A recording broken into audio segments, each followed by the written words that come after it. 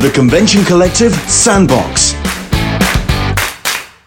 at Emerald City Comic Con 2019.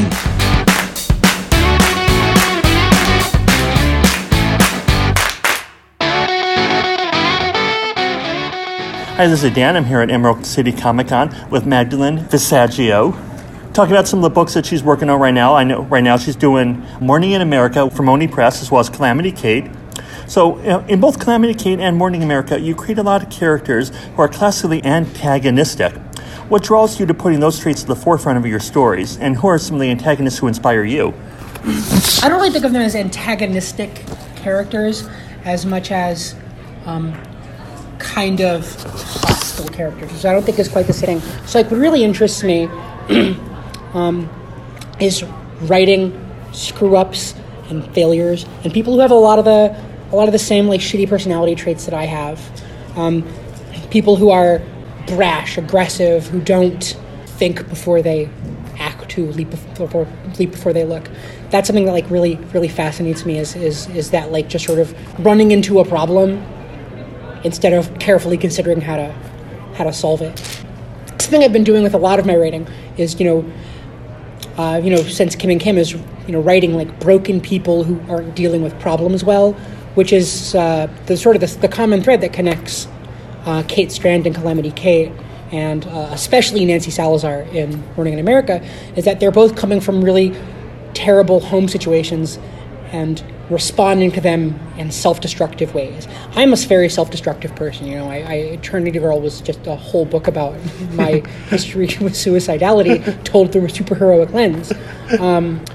And so a lot of it's just kind of like ways for me to explore those impulses in my life, as well as like my own problematic youth where I've made a bunch of terrible, very unwise decisions. Not even like fun, terrible, unwise decisions. Like, yeah, I did a lot of drugs, and I regretted it later. No, I just made bad choices that negatively impacted my life because I didn't have the ability to think far enough ahead to avoid consequences. To like think, well, how is this going to hurt me? And so in Calamity Kate, Kate's whole thing is that she's on the run from her divorce. And when I came up with that book, when I was writing that book, I was, dealing with my divorce. And all the forms of what I call creative self-destruction that I was thinking about doing for myself, I put those on Kate. Like, Kate, make those bad decisions for me so that I could avoid them. so I could get live vicariously through her, but also because I like to think that I try to be a pretty thorough writer, so also kind of force myself to confront consequences and problems that could arise from those things, to just kind of accept that maybe self-destruction isn't a super helpful thing. And so I guess because I like to write a lot of failures, I kind of gravitate towards being self-destructive, because that's how that kind of stuff has manifested in my life to a degree. Okay. So I guess I'm just kind of fascinated with people sort of running into oblivion. Now, in Morning America, the title is set in the 80s. What is the appeal of the 80s when it comes to horror and monsters, even serial killers, and why did you choose that period to place the story? Well, I can't speak to the larger cultural fascination with that period for serial killers and monsters. I have theories. That's when the serial killer became in the 70s and 80s became like such an emblematic figure, and so it's a natural place to set that.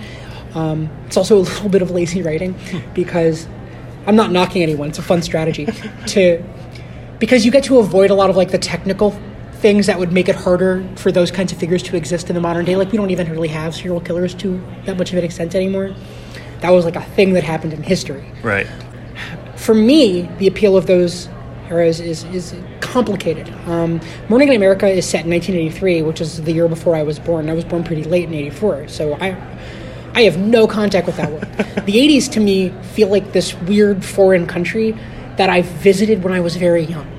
And so I'm always trying to kind of make sense of my own relationship to that time period, and kind of like explore what were, for me, extremely formative years that I barely remember. Okay. beyond that, in terms of why I think it works in Morning in America in particular, because I'm doing a number of things within sort of that are sort of hitting different aspects of the 80s. But for Morning in America, I wanted to do a story that I thought could comment on what's happening now, without dealing with the baggage of modern day politics. Okay. So, like, Morning in America is set in a very particular moment in history. Conservative administration. Everyone's terrified at the end of the world. Like, to me, that, like, feels like now. And there's a sense of powerlessness that we all have facing the world. That, like, there's just, like climate change. There's nothing... I can't fix it. What am I going to do? The problem is so massive and requires such massive action. Me recycling more isn't even going to make a fucking dent. Right. If I ran off and lived into the woods, that wouldn't fix anything. It would just make my life suck. And so I wanted to explore the powerless feeling of being a kid faced with a massive, undefinable problem. And so to me, the era encapsulated like that feeling of helplessness. And so to me, it just like made a lot of sense for the kind of story I wanted to tell. Now, Kate in Calamity Kate is a bit of a lone wolf, while in Morning America it's more of a crew or of an ensemble book, a team of good friends. What are some of your favorite and least favorite things about writing a more solo story versus an ensemble? My favorite thing is to write is duos. I love writing two people bouncing off each other. Kim and Kim, Quantum Teens Ergo both deal a lot with that. You're into that with even my Transformers versus Visionaries. I love the one-on-one. And so both of these are departures for me from the kind of things I naturally gravitate to. So for me, a lot of it was just kind of experimental. I haven't done a lot of stuff with larger groups. I haven't done a lot of stuff with a solo protagonist, and I kind of wanted to stretch my legs. In terms of like the strengths or the challenges of each, so I look at like with protagonists, like solo protagonists, it's a matter of, well, how do I make them front and center while still building this world around them that elevates them? And with teams, with the Six Sisters in Morning in America, the whole thing was, how do I give everybody the necessary screen time? And so I ended up in Morning in America very much focusing on one character to a degree, and so the rest of it becomes our supporting cast.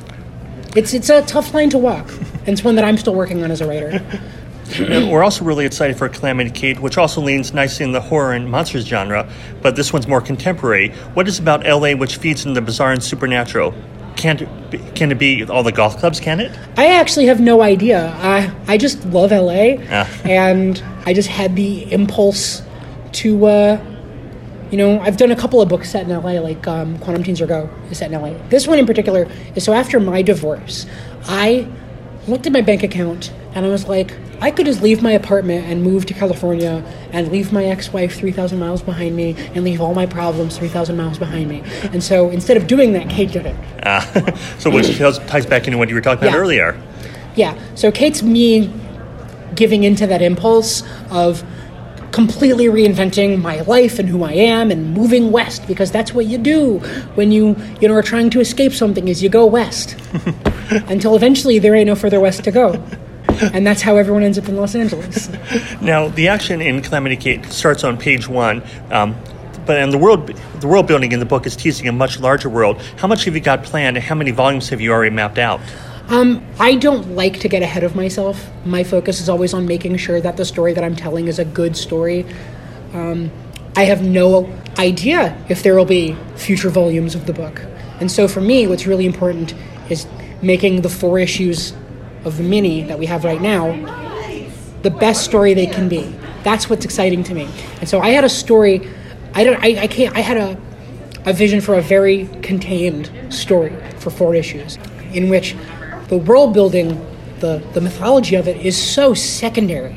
Like, it's beyond secondary to the emotional journey that Kate's on as she sort of like crash lands as the one thing she's good at. The one thing that makes her feel like this all has been worth it, like her whole life wasn't a waste, because her marriage failed, she had dead-end jobs, and she put off what she wanted to do, which was be a monster hunter, for years and years and years and years and years while she got married. Her marriage falls apart, she heads west, and she's the best. And then suddenly this lady, Javelin, shows up who's better at it than her. And what's she supposed to do? the one thing that made her feel meaningful has been, which, she wanted to be the best monster hunter, has been ripped away from her by this other lady who's better than her. And that's what's important about the book. And so I do have kind of a vague idea, like if we get to do more. I know what I roughly want to do next. Okay. But comics, it's hard to plan that far ahead if you're not writing like X-Men or something. This is a new property. It's a new characters. It has to be discovered. I'm not going to assume we're going to get more than 4 issues. And so I want those 4 issues to be the best they can be. Got it. And what titles are you currently reading? Oh, God, my pull is like 27 books. Okay. Don't ask me that. Sorry, what are your favorite books that you're reading right now? Okay. How about that? Wictive, Squirrel Girl, Ice Cream Man is incredible. I got to read an advanced copy of Going to the Chapel by David Pepose. I'm not sure who's putting that out, but that's fantastic. Die is super great. I love anything Kieran touches. Okay. I'm loving the new Ms. Marvel. I'm loving Young Justice. I'm not reading as much indie stuff these days, and I'm trying to sort of get back into that because there's so much exciting work. And I started doing more Big 2 work, and I decided, I should get a better sense of what's going on with these universes, because I've always been like a niche comic reader. Okay. Even in the Big 2, I've always read the weird things. Like my favorite Marvel titles are like New Warriors and Spider-Girl. And so I'm like, okay, well, I should read like Superman and Batman and Wonder Woman, which was never the kind of comic reader I was. And so that's like dominating my reading right now. I love G. Willow Wilson's Wonder Woman. I'm loving Bendis' Superman so much. Dan Slott's Iron Man is fantastic. There's so much fun there. God, what else? What else to even say? There's so much incredible work being done. It's really exciting to be a comics reader. Yeah, it's definitely, there's so many good titles out and new ones come out all the time. I think probably my favorite book on the shelves, the one that I probably look forward to the most, is Ice Cream Man, because I don't know what the fuck it's doing. It's such an exciting, weird, troubling, disturbing book that is constantly changing directions and challenging me as a writer, and I'm so wowed by everything going on in it. And just wrapped up a little bit ago, Euthanauts by Tini Howard is an indescribable gem of a comic. And any last words you'd like to tell our listeners? Donald Trump is a fascist. Thank you for your time.